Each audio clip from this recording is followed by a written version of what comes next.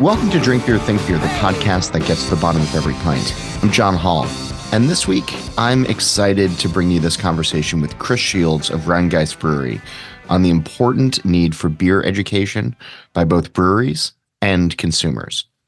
But first, please go visit allaboutbeer.com. There you can find original articles, reviews, news, insights, and podcasts. You can listen to shows like Beer Travelers and Brewer to Brewer and the All About Beer podcast simply by searching All About Beer wherever you listen to shows. This show and all of the work we do, it's supported by you. So please go visit patreon.com/allaboutbeer. A few bucks goes a long way to help keep the content fresh and to fund writers, photographers, creators, and editors. And if you'd like to learn more about advertising on this show or any of our shows, please email info@allaboutbeer.com. Speaking of that, we'll get into the show in just a moment, but first, Ryan Sharp is here. He is the producer of the Best of Craft Beer Awards, which is a sponsor of this episode. And Ryan, welcome. I've had the chance to judge these awards in the past, and you know I'm not actually blowing smoke when I say that I was impressed with both the professionalism of the process as well as the caliber of my fellow judges. Clearly, I was the weakest link at the table at the time. But for those who are unfamiliar with the Best of Craft Beer Awards, tell the brewers listening about it and what it offers breweries. All right. Thank you, John. What it offers is we attract a lot of the same judges as the other big competitions in Denver and elsewhere. And so entrants are getting the same caliber of feedback. And we provide table notes from the mid and medal rounds so they have a better idea why their beer did or didn't advance. And we think there's value to that beyond the initial judge feedback. So what's new for the awards this year? This year, we've added a smoothie sour category and a collaboration category that's judged as kind of its own separate thing as a best in show format. All right. You're going to be back with me at the bottom of the show to talk more about the awards. But for now, brewers, go register your beers through January 31st of 2024 by visiting bestofcraftbeerawards.com/register. Seriously, don't delay. You can learn more about the competition and get your beers signed up by visiting bestofcraftbeerawards.com/register. Okay, let me tell you about my guest today in his own words. Chris Shields is the Director of Education for Rhinegeist Brewery in Cincinnati, Ohio, where he performs staff, partner, and public engagement and outreach activities on beer and brewing. Before this role, he served as a brewer during Rhinegeist's rapid growth and helped develop their cider program. Before that, he was head brewer at Mystery Brewing in North Carolina for 4 years. With a decade of experience in the industry, he is an advanced Cicerone, a BJCP judge, a certified cider professional, and serves on the education committee for the Ohio Craft Brewers Association. He also holds an MS in biological sciences and has studied at Siebel. He represents Rhinegeist and the Hop Quality Group, the Brewers Association Drought Beer Quality Subcommittee, and is also honored to serve as a BA mentor.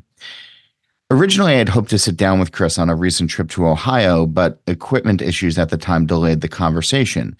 And that actually wound up working out in the long run because I was able to get his take on the recent conference and the role it and others are playing in educating brewers and, in turn, drinkers. This conversation is also going deep into the moves that Rhinegeist made early on that helped pave the path of success it's had over the last decade. Here's our conversation. First, thanks for doing this. And I was thinking about some of the conversations that we had at the Ohio Brewers Guild conference a couple of weeks ago. And this is sort of a fun opportunity because we were supposed to record there and I had equipment problems. But now with the benefit of 10 days behind us from that conference, I'm curious about your takeaways of being in that confined space, being among colleagues and peers and other folks industry adjacent. What did you leave that conference with, sort of feeling about, one, the state of Ohio beer, but two, where the industry may be in general? Yeah. I think as with a lot of times and a lot of the recent events I've been to, they the last few things I've attended, the Ohio conference included, I feel like people are in pretty good spirits and pretty excited for what's to come. And not to say that there aren't challenges, there certainly are. It's a big topic on everyone's mind, and there was discussions about that at the Ohio conference. And but I think people feel like we're we're addressing some of these challenges a little bit more head on. And I think that comes at us in a few different avenues. You know, different challenges need different resources and different expertise. One of the things I love about the Ohio conference is we do get a really good range of experiences and longevity. We're fortunate to have Great Lakes in the state. They've been around for several decades. Yeah, I think and so they hit 30 this year. Yeah. yeah, it was 30 or 35. I was going to say, but I Oh, couldn't yeah, it remember. might have been 35. Yeah. It's But it's hard to but keep up at some point. Yeah. exactly. But that level of consistency, and they're still, you know, bringing new brands to market that are seeing success, right? And while at the same time maintaining these brands that we all know and love, that have been around for decades, and they participate in the conference, and so does the 1.5 barrel tap room only local breweries. And I I love seeing the different avenues that people use to approach challenges, and the the collaborative aspect of the brewing industry is one of the things that has initially drew me in, but also keeps me engaged and interested. Um, that doesn't mean that everybody's not out there trying to sell beer and trying to have a successful business. I Yeah. think sometimes that attitude gets a little misconstrued, and that like everything's fun all the time and no one ever gets upset. But it doesn't mean the opposite either, right? Like it's still, a brewery is our first phone call if we can't handle something in house, and that's rare. And I think people outside the industry maybe don't have a full understanding of that, but I think we take it for granted a little bit. Yeah.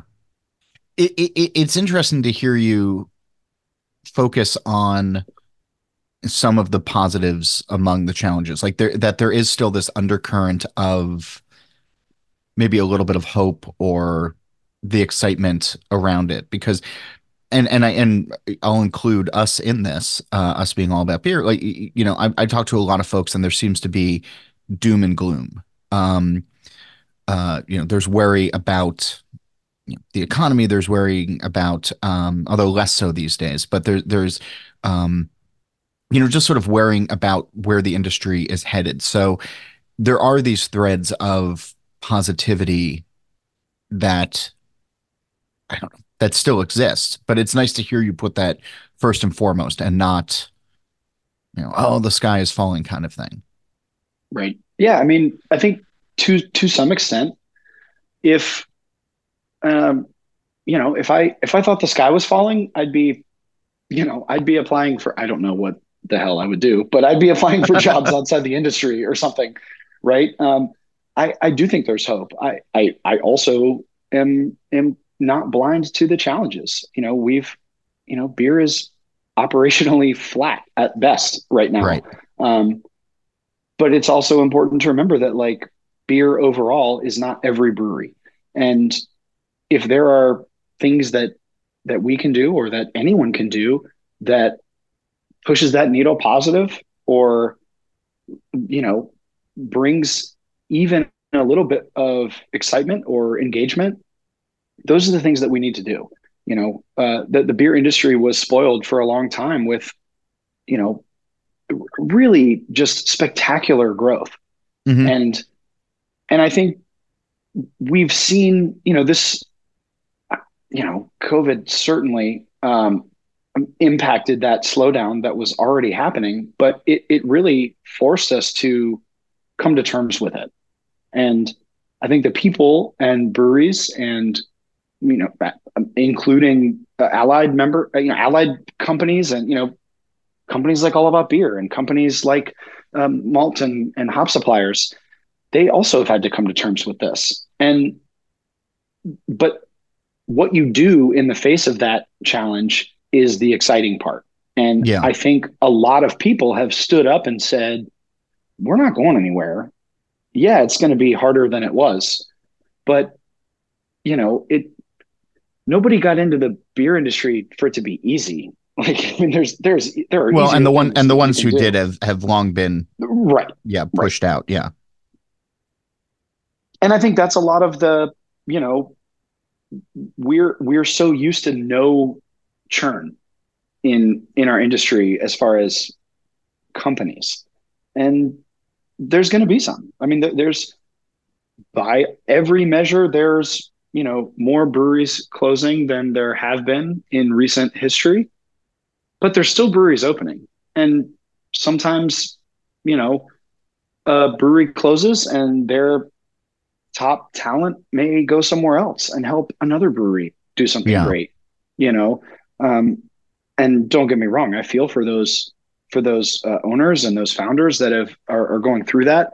The first brewery I ever worked at, it is now closed, and that's hard, and that's a challenge. But the vast majority of the people I worked with are still in the industry, and that's exciting to me because we're learning, we're taking that experience and applying it looking forward. Yeah. We aren't, we don't see the tap room traffic that we saw 5 years ago. Okay, how do we address that? Yeah. That's a challenge. It's exciting, and it means that we get to do things that we probably never would have done if we just continued to have people lined up outside the door when the door's unlocked, right? Like, I like that it's bringing diversity of experience to the industry, which I think is a great thing. Yeah. I'd love for that to continue to bring diversity of other types. I think it will. I hope it will. Um, and all that is exciting to me. Like, yes, it's you know, sure, it's not as easy to just, open your doors and crank out beer. Beer's not enough. And I think that's okay. I like that. And I it's interesting in advance of this conversation. I mean, I remember when the brewery was founded and here we are, what, 10 years later. Mhm. And I mean, it's by most accounts a meteoric rise and, but smart growth and focusing in on, particular beers and while growing, remaining flexible and adapting to the imaginations of the overall industry. And what is sort of interesting is, you talk 10 years ago, there's all these lines that were out there of like, oh, if you get into it now, like you're never going to be Sierra Nevada. It's if you get into it now and, 5, 6, 7,000 other breweries are all getting into it at the same time, don't plan your future around even being like a regional powerhouse, focus on the small taproom model and, like you can be okay. And everything that you've been saying sort of so far is in my mind speaks to what I imagine are pretty honest conversations in the mirror of the company over the last couple of years to get to where you are. And I don't know how many people actually have those conversations, those honest, like, okay, like, if we're going to do something, we got to do it all the way. Or if we're going to do something, like, we can't just like, wishes and hopes or that kind of thing. And, I'm sure that there's been tough days along there, but what is like, the 9 years that you've been there, like what have those conversations been like, the ones that Yeah, you've been it in, was. to get to where you Yeah, are yeah, now? Yeah. that's a great point too. I joined as a shift brewer basically to the company in early 2015. So um, I do think that, one, I want to acknowledge the the growth that Rhinegeist had, and it was uh, awesome in probably multiple true definitions of that. of that word to be a part of that. But we also have the benefit of, I feel like we went through more than 10 years of experience in those 10 years. Certainly not unique to us. I think a lot of people had, a wide swath of experience. But, when I joined Rhinegeist, I don't even think there was a job open. It was just everyone was running and pushing and trying to keep up with demand for our beer. Yeah. And it was, the brewing team was just, you know, there were about 4 or 5 people. It was cranking, it was brewing, it was dialed in as best as it could be. And that translated out all the way from our packaging team to sales. We started in self-distribution, and we still do self-distribution in part of the state. But the things happening, at least from my perspective in the background, were okay. Initially, we were renting what is now our taproom space, and very quickly, Bob and Bryant, who are founders, along with our initial investors, realized that if we're going to grow, this isn't enough. This isn't enough space. And okay, we're growing. Let's take advantage of that. And they invested a lot of that growth that we were seeing into purchasing the building, bringing in a larger brew house. We opened with a 20-barrel brew house in late June of 2013. And when I set my foot in the door the first time in March of 2015, there was already a 60-barrel brew house on site. It wasn't quite up and running quite yet, but it was already there. Yeah. And it was, and so we were able to, one of the first things I did after kind of, learning my way around our original system and brewing there was helping a couple other of the team get the big brew house up and running. Yeah. Now it's running, so much more efficiently and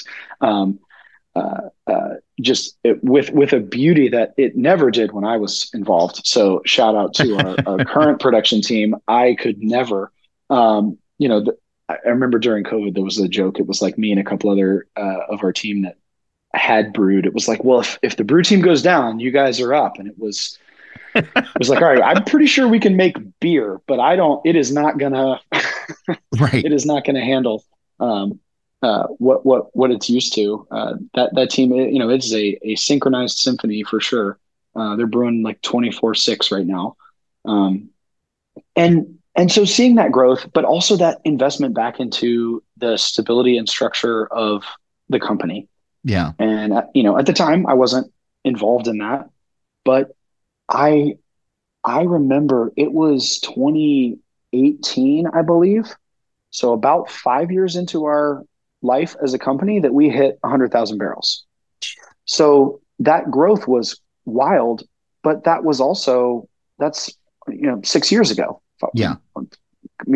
Fuzzy math. But we've also, we did 109,000 barrels last year. So we grew last year, but it wasn't at 300% like it was in the past. We are happy and excited to have grown. I think one of the big benefits for us is we had, going into 2019, purposefully slowed down a little bit, right? One, we knew that our space couldn't, we don't have infinite resources in our space to just continue to grow the way that we were. So we said, let's step back and let's start working on being more efficient, being smarter, dialing in some of our processes and our SOPs. A lot of those things we had SOPs, but they were loose and they weren't super refined because we didn't have time. And as I said, I think it was fortunate for us timing that we took some time before everything really got rough to do that. And that meant that all that continued during COVID. I'm proud to say that we were able to keep most of our team, and that team was was nearly 300 people, and that's about how many people are on our team now. That's Um, incredible. you know, now not everybody was doing what they were doing before, but Right.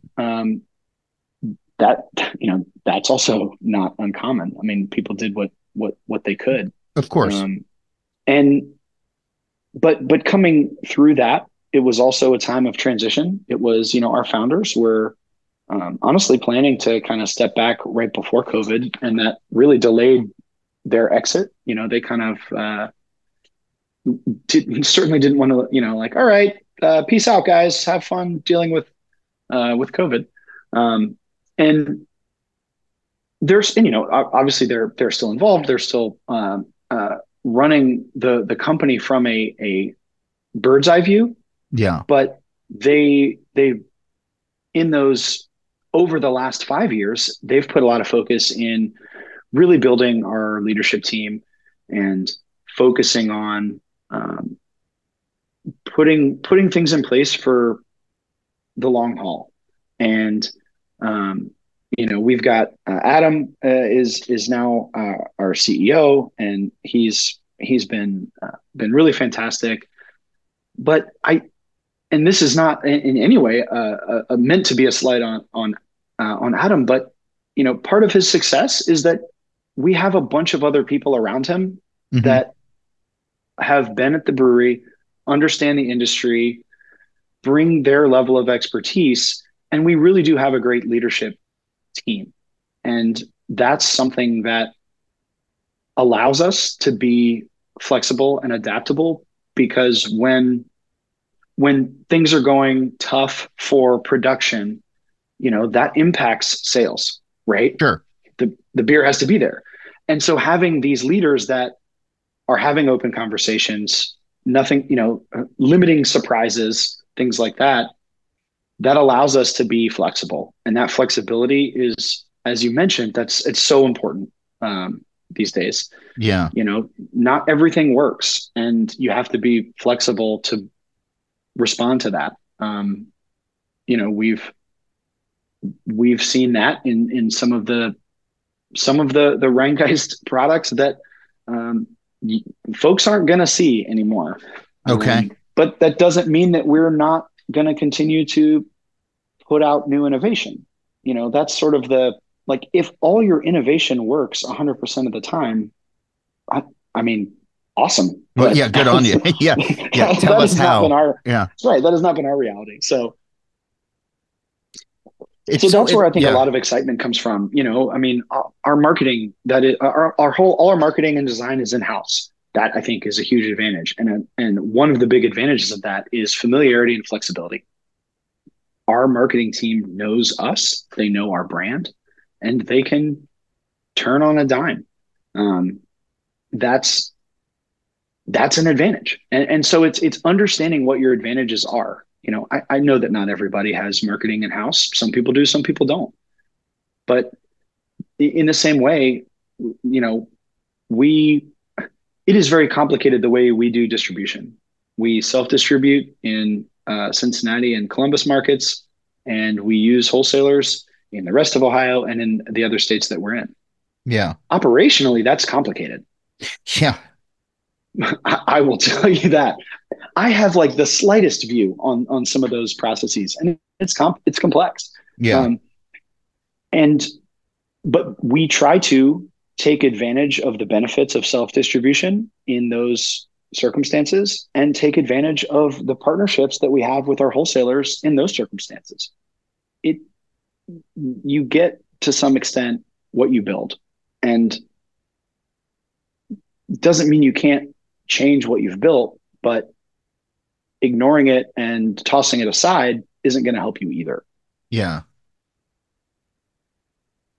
It's so interesting to hear some of those early days, right? In the last couple of days, we're recording this towards the end of January of 2024. There's been a few breweries that I've seen put up announcements about closing, and in some cases they're talking about COVID, but there were two that stood out where, and these are breweries that have maybe been around as long as you guys, maybe just a little bit less, and they're citing their landlord as the reason that they have to close. It's either Mhm. the landlord sold the property without consulting us, or, they're raising the rents, well beyond our means or anything else like that. And they're painting a picture, and I don't know their books, these two that I'm thinking of, where it's like, well, we would have been okay if it wasn't for the landlord. And in the last decade or so, there have been these sort of things that bubble up where, brewers get into a place, they get comfortable, things are okay, and then the landlord pulls the rug out from underneath them, and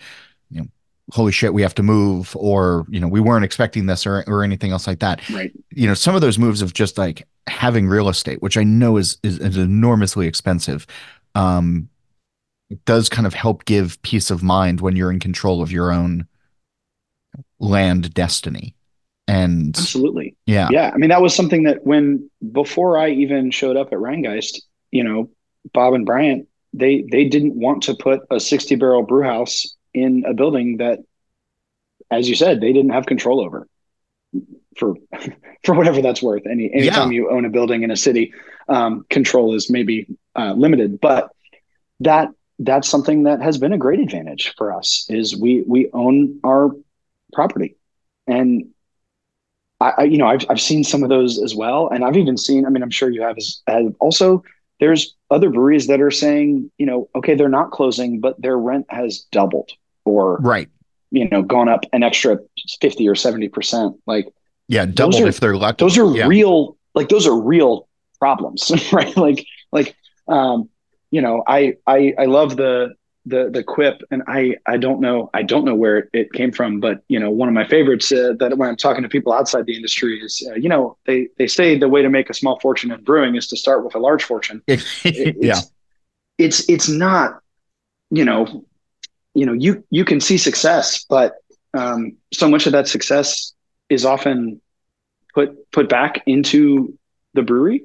And when something like your projected rent costs or utility costs or ingredient costs, and all of those things are going up now, that goes up, that's hard, that's a challenge. yeah, um I mean, we raised pricing in our tap room in 2022, I think, for the first time ever. yeah. We didn't, and like it was funny because we were terrified to do it. Right. Well, sure. And I remember talking Yeah, no to matter some how of good our. no matter how good the beer is, you're always going to wonder, Absolutely. like will people think it's worth the extra, 50 cents, Right. a dollar, whatever it is. Yeah. Right. And I remember talking to some of the bartenders after we did it, and uh not across the board, but to some extent the response was, people pay with their credit cards anyway. I'm not even sure how much, like, people don't seem to care. Now, does it mean that maybe they had two beers instead of three beers and never said a word? Absolutely. That could be happening.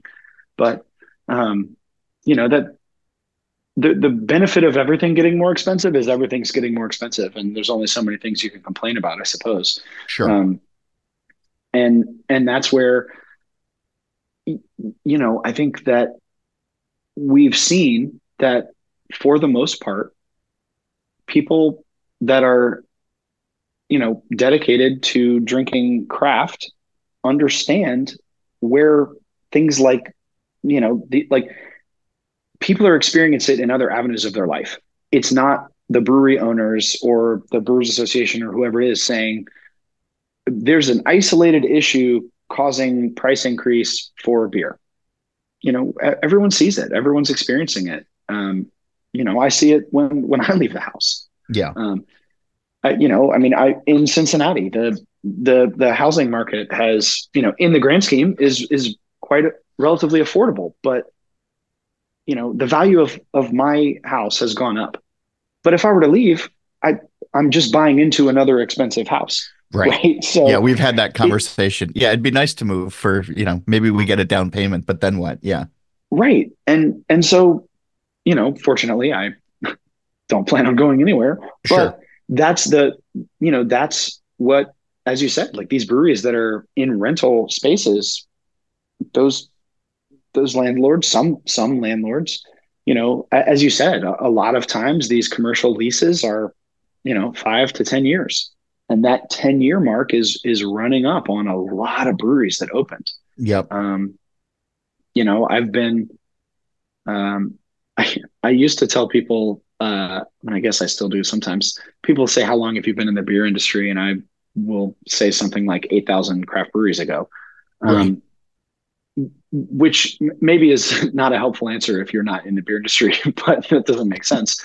But it is pretty wild. There's a lot of breweries that have opened in the last dozen years, and a lot of them are gonna have and are going to be in these lease negotiations coming up. And that's something that, I mean, it bums me out. You Yeah. see somebody who's they've made it work. They've balanced their business in a way that works for them, and they're just all of a sudden seeing some of these increases. And I think it's hitting.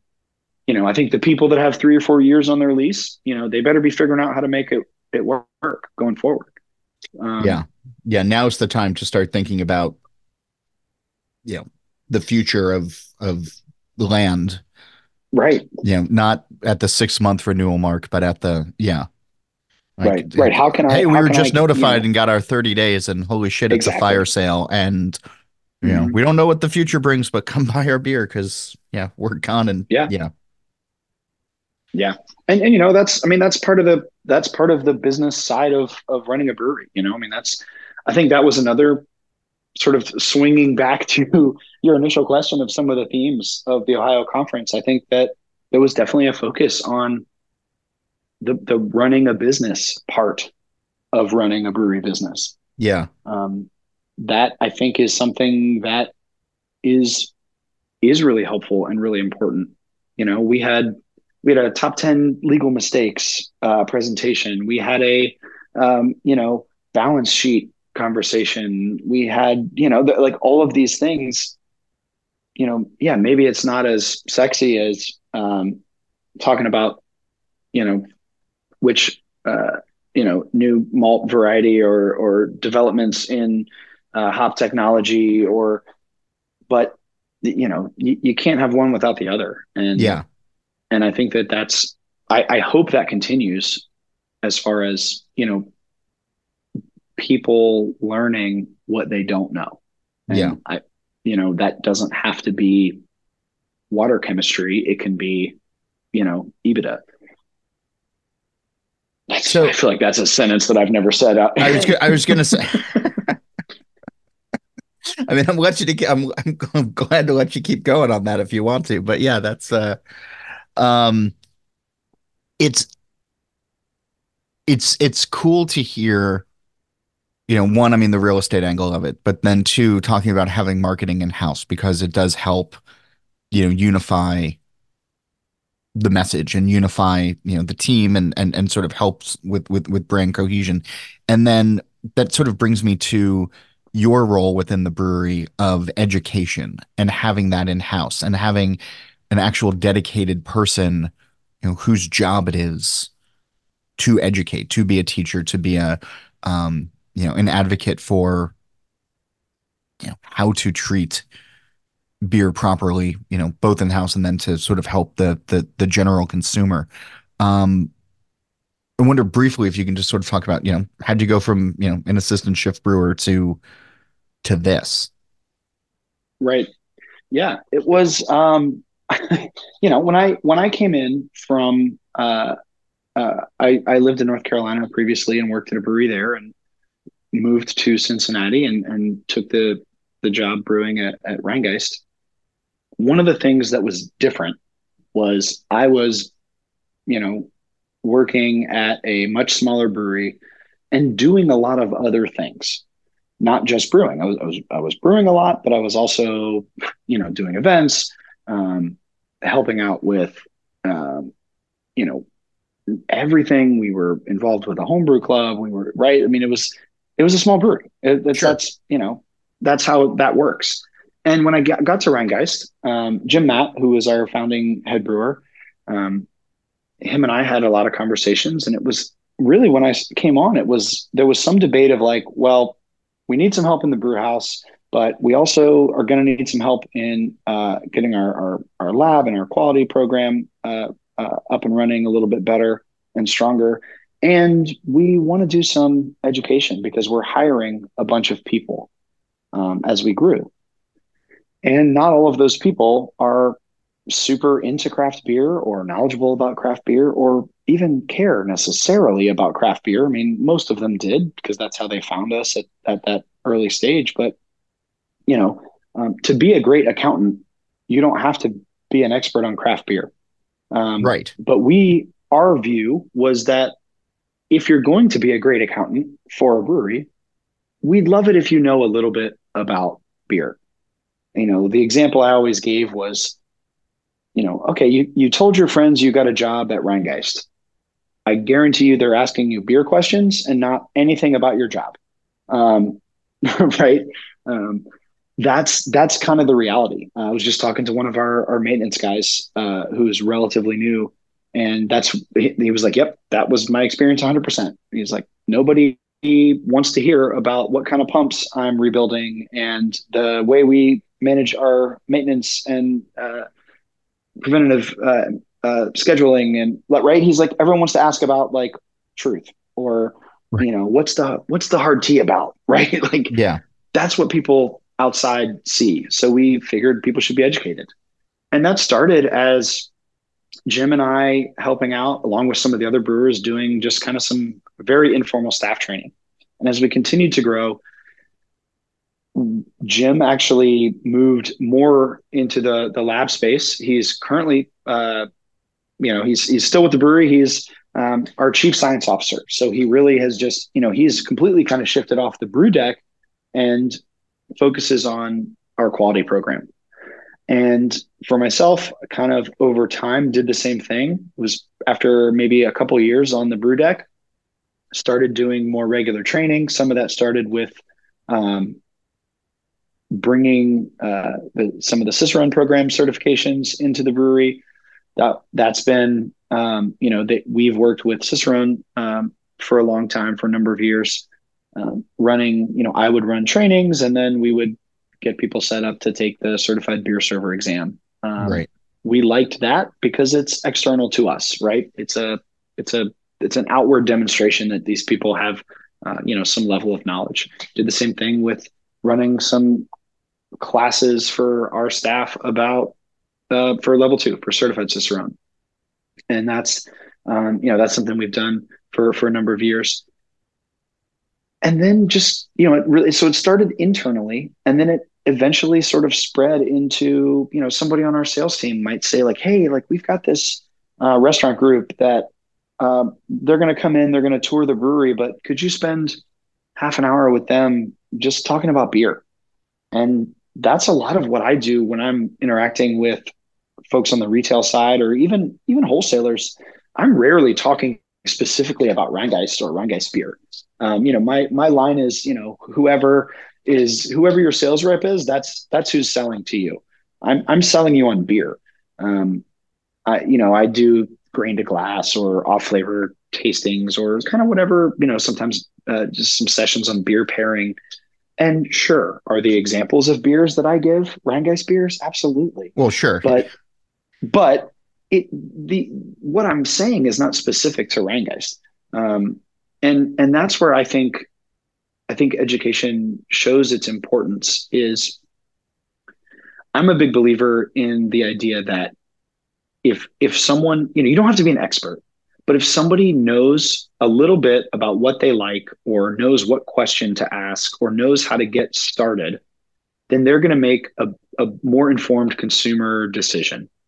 And if the person that they're asking those questions of, whether it's a bartender at a tap room or a server at a restaurant or a clerk at a grocery store, if that person has a little bit of knowledge and can maybe nudge them in the right direction, then that's a more positive experience for that consumer. And that's craft to me, right? It's helping people find what they like. There are certain beer styles that I like very much. There are certain beer styles that I don't like as much. I appreciate them, but I only learned that by learning about those styles and trying them. Yeah. So, I always say like I don't get upset if somebody says they don't like one of our beers. I get not upset, but I get bummed out when people aren't willing to try something. Um, and that curiosity is what excites me about beer in general. And I think putting some structure in place, whether it's at your own brewery or working with your distributors or your retail partners, and not everybody's interested in doing that, but the ones that are, I think and I hope they see benefit there. Yeah. Um, the other thing that I do, which is arguably not terribly education specific, I get a lot of questions sometimes of like, oh, do you just do like staff trainings all day every day? No, but a lot of what I do is kind of translating a little bit back and forth from the production side to the sales and marketing side, or with working with our taproom staff.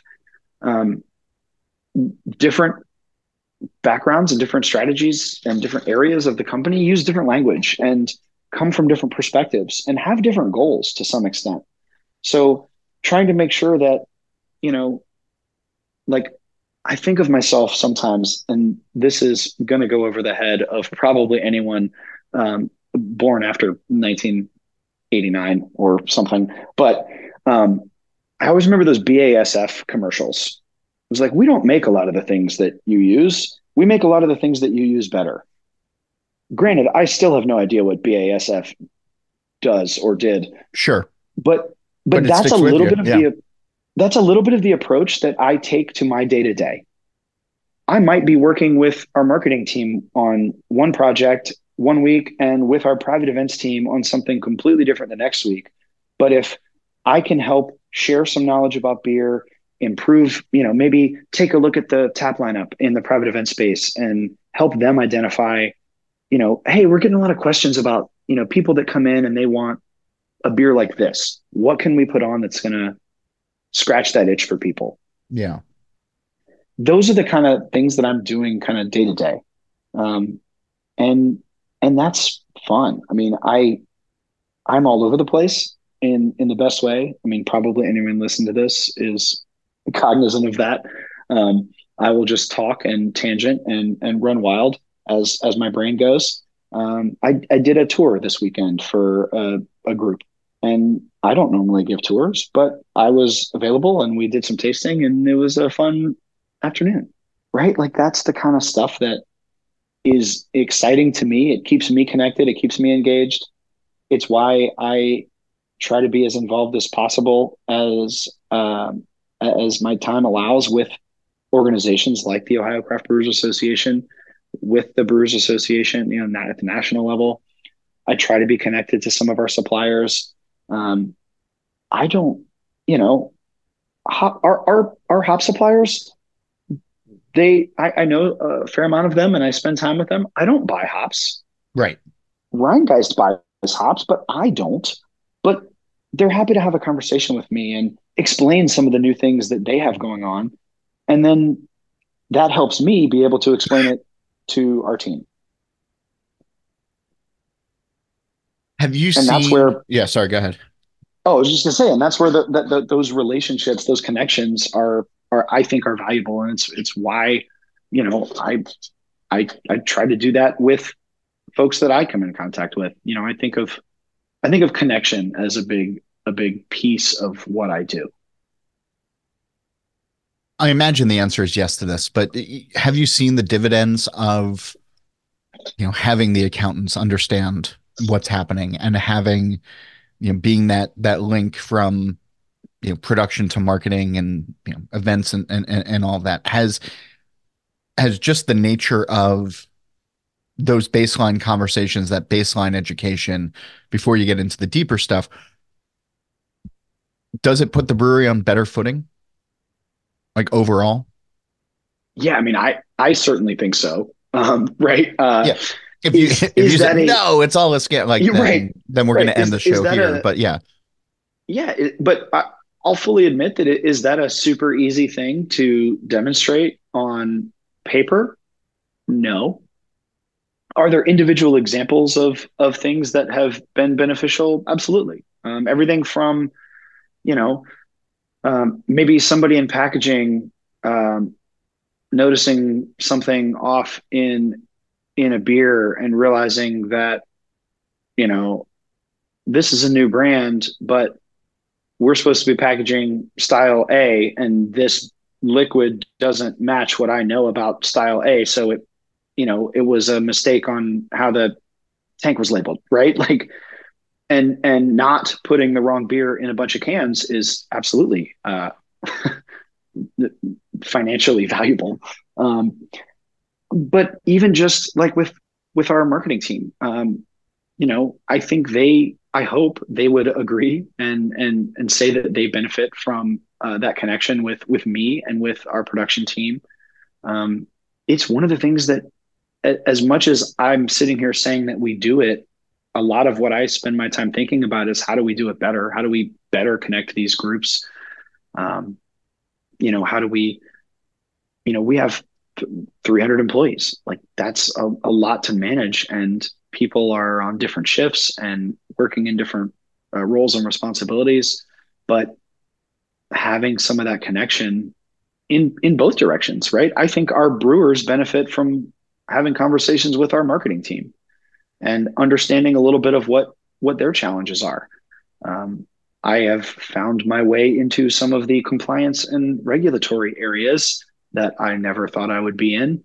And even just being able to talk to our brewers or talk to the marketing team who's designing cans or packaging and say like, hey, maybe we don't want to say this way, or maybe we legally can't say this way, um, early on, before it's, okay, well, we've really locked into this design decision and it's confusing, right? Things like that.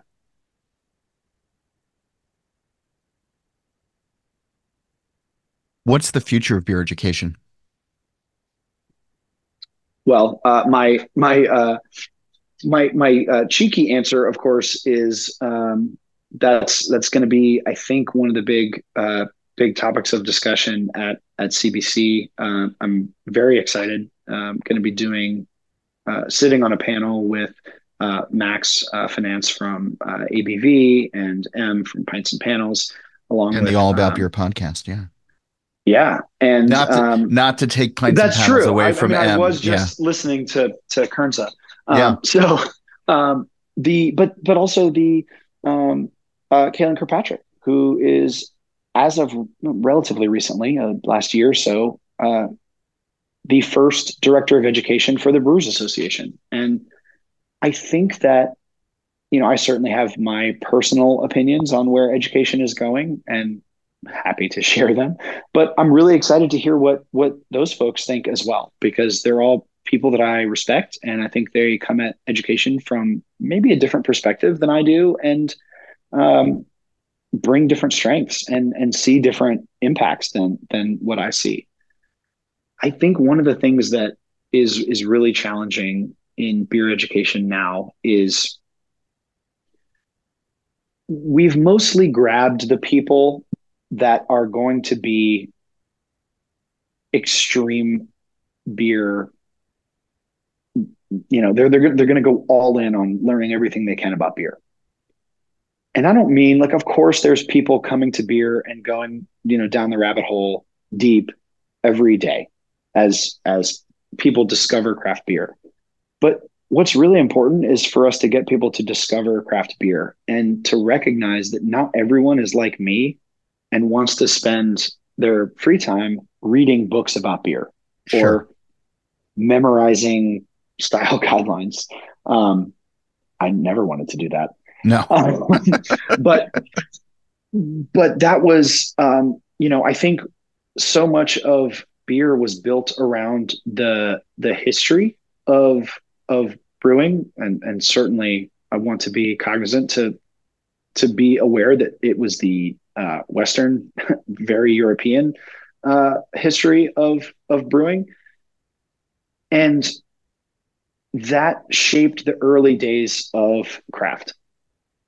In the 90s, early 2000s, you're going into a brew pub. There's going to be, I mean, you talked about this in Ohio. There's going to be a brown ale and a ale and a stout and a blonde ale, and those all have their roots in that European brewing tradition. Hmm. Now stuff is all over the place. People are brewing Yes. all kinds of things. We as American craft beer have a history now. You know, we have history. So there's so much that doesn't fit neatly into the quote unquote established guidelines. I think that styles and style guidelines are very important because they provide context. But I think we need to also understand how to talk to people and how to convince people that beers that don't fit style guidelines are also worthy and great. And how do we talk about those? And how do we get people excited about those? And how do we get people excited about adding beer, into their repertoire? Bart's omnibibery argument, right? People drink lots of different stuff. It'd be awesome if that was beer for more people, right? Like that's it. Like that's to me, that's the end game, right? We need people that can go into a bottle shop, a grocery store, look at a tap list, look at a restaurant list, and one, see some variety, but two, understand how to choose and choose mostly right for them. I like that. I hope brewers are paying attention um, to what you just said there, because yeah, I want to see more of it, and I want to see. Yeah, I don't see as much of it as I'd like, and I like what you're Yeah. doing. So yeah, Yeah. And uh, don't get me wrong. Like it's tough. It's easy, right? I mean, I can sit here and say like, we should have this huge variety of things for people to try across color and flavor and everything like that. But every time we brew anything with Belgian yeast, it doesn't sell, right? Now, right. is Yeah, some but of what the if you put it reason in for a that 750 green glass bottle? right, right, Then it's gonna right. sell. Yeah, But is some of the reason for that like I don't think it's that people don't like those flavors. I think that people don't know what those beers are like. And that's kind of what I mean for like I think talking about flavor more than style, talking about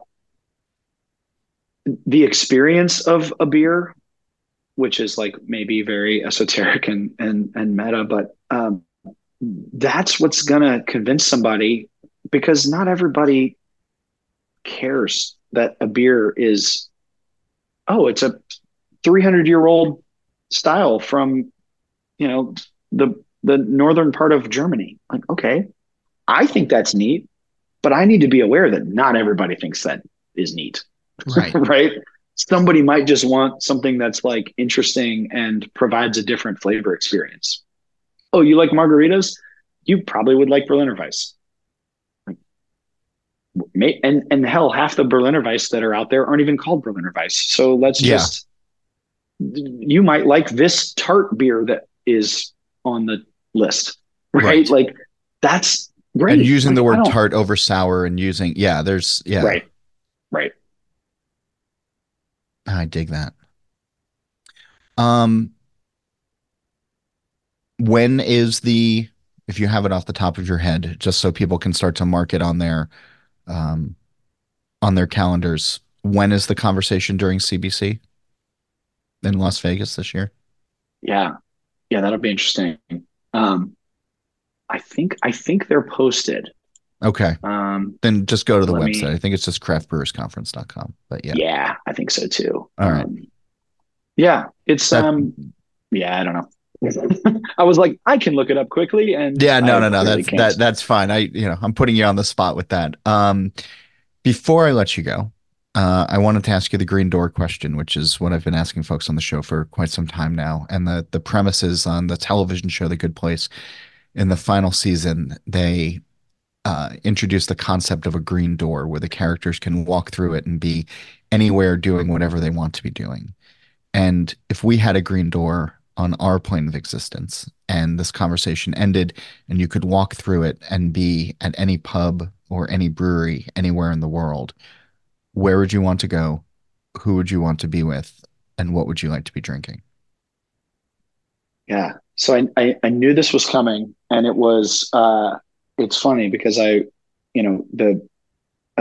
Sean and from Noble Beast, who was just on, um, you guys were talking about Bamberg, and Yeah, I've never been, and that is very high on my list. But um, I think one thing that would be uh, really neat is I'm so interested in where beer is going.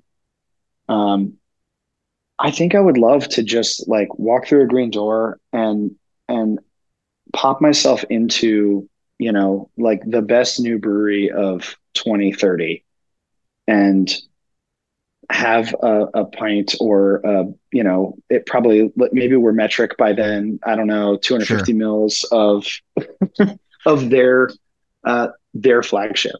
And Served to you by a robot. Yeah. yeah, probably.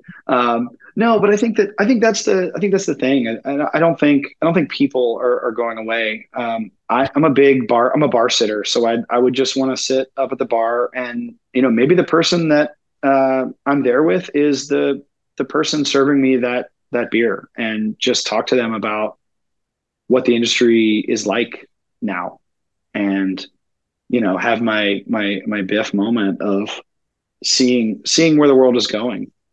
Um, because I can't even guess.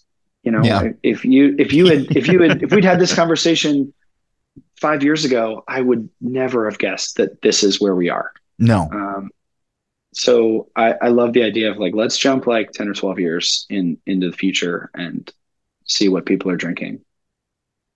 I really dig that. And I hope, 6 years from now that you're still out there educating and that people are still eager to learn and to embrace all that's around them. So, Chris, thanks for being on the show this week. Thanks for taking the time and sharing some insights. I really appreciate it. Absolutely. I've it's been great having conversations with you, and uh, really enjoyed being on the show. And I did find it. It's Wednesday, April 24th, 10 to 11 a.m. Perfect. That's just late enough where, yeah, you can shake This off the time to night get some before. coffee before we jump in. Yeah. Yeah. Yeah, you should be offering that Bloody Marys for everybody who shows up. Yeah.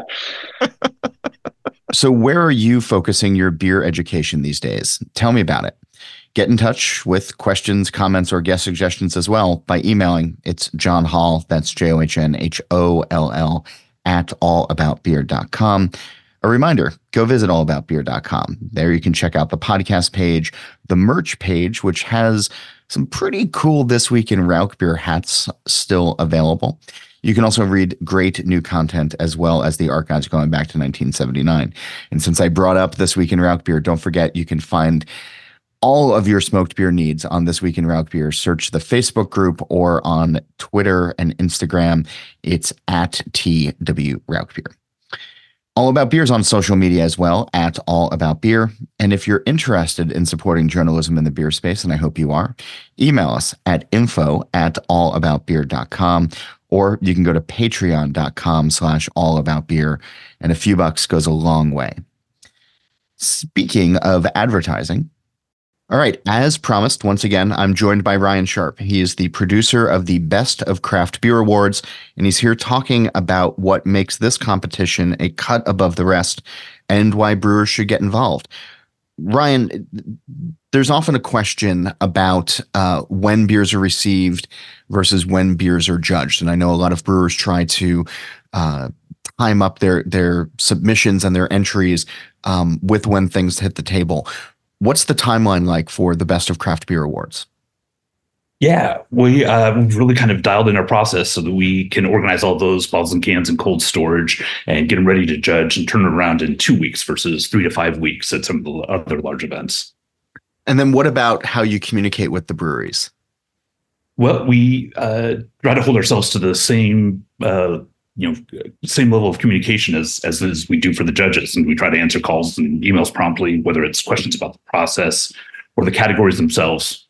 we kind of want to demystify it so that brewers are confident how it's run and don't find out after the fact that an entry got bounced because it was in the wrong category or on some other technicality. Yeah. And you offer a lot of feedback as well. We do. Yeah. We give them table feedback from the mid and middle rounds, as well as the individual judge feedback in the preliminary rounds. But we think there's some additional value to be had in those, finding out, exactly why a beer did or didn't advance. I like that. What have the previous winners or some of the previous winners told you about their experiences with entering into the Best of Craft Beer Awards? Well, we're really proud of the number of breweries who come back year after year. They tell us our competition is a great proving ground before they pay the higher entry fees at World Beer Cup or GABF. And that they send their brewers to judge with the competition because it's a fun experience and they see it as a professional development, getting exposed to such a wide cross-section of beers. And it's pretty good networking too. I like that. All right. So brewers, you now know what to do. You can register your beers through January 31st, 2024 by visiting the bestofcraftbeerawards.com/register. Seriously, don't delay. You can learn more about the competition and get your beers signed up by visiting bestofcraftbeerawards.com/register. Don't forget about the All About Beer podcast channel now. Search and subscribe on your podcast platform of choice. Steal This Beer has new episodes every Monday. The BYO Nano podcast comes out on the 15th of every month. And original content goes up on probrewer.com every Tuesday from the writers of All About Beer. So check out probrewer.com. As for this show, Nate Schweber does the music. Jeff Quinn designed our logo. And I'm John Hall. New episodes release every Wednesday, and that's when I'm going to be back again to drink beer and to think beer.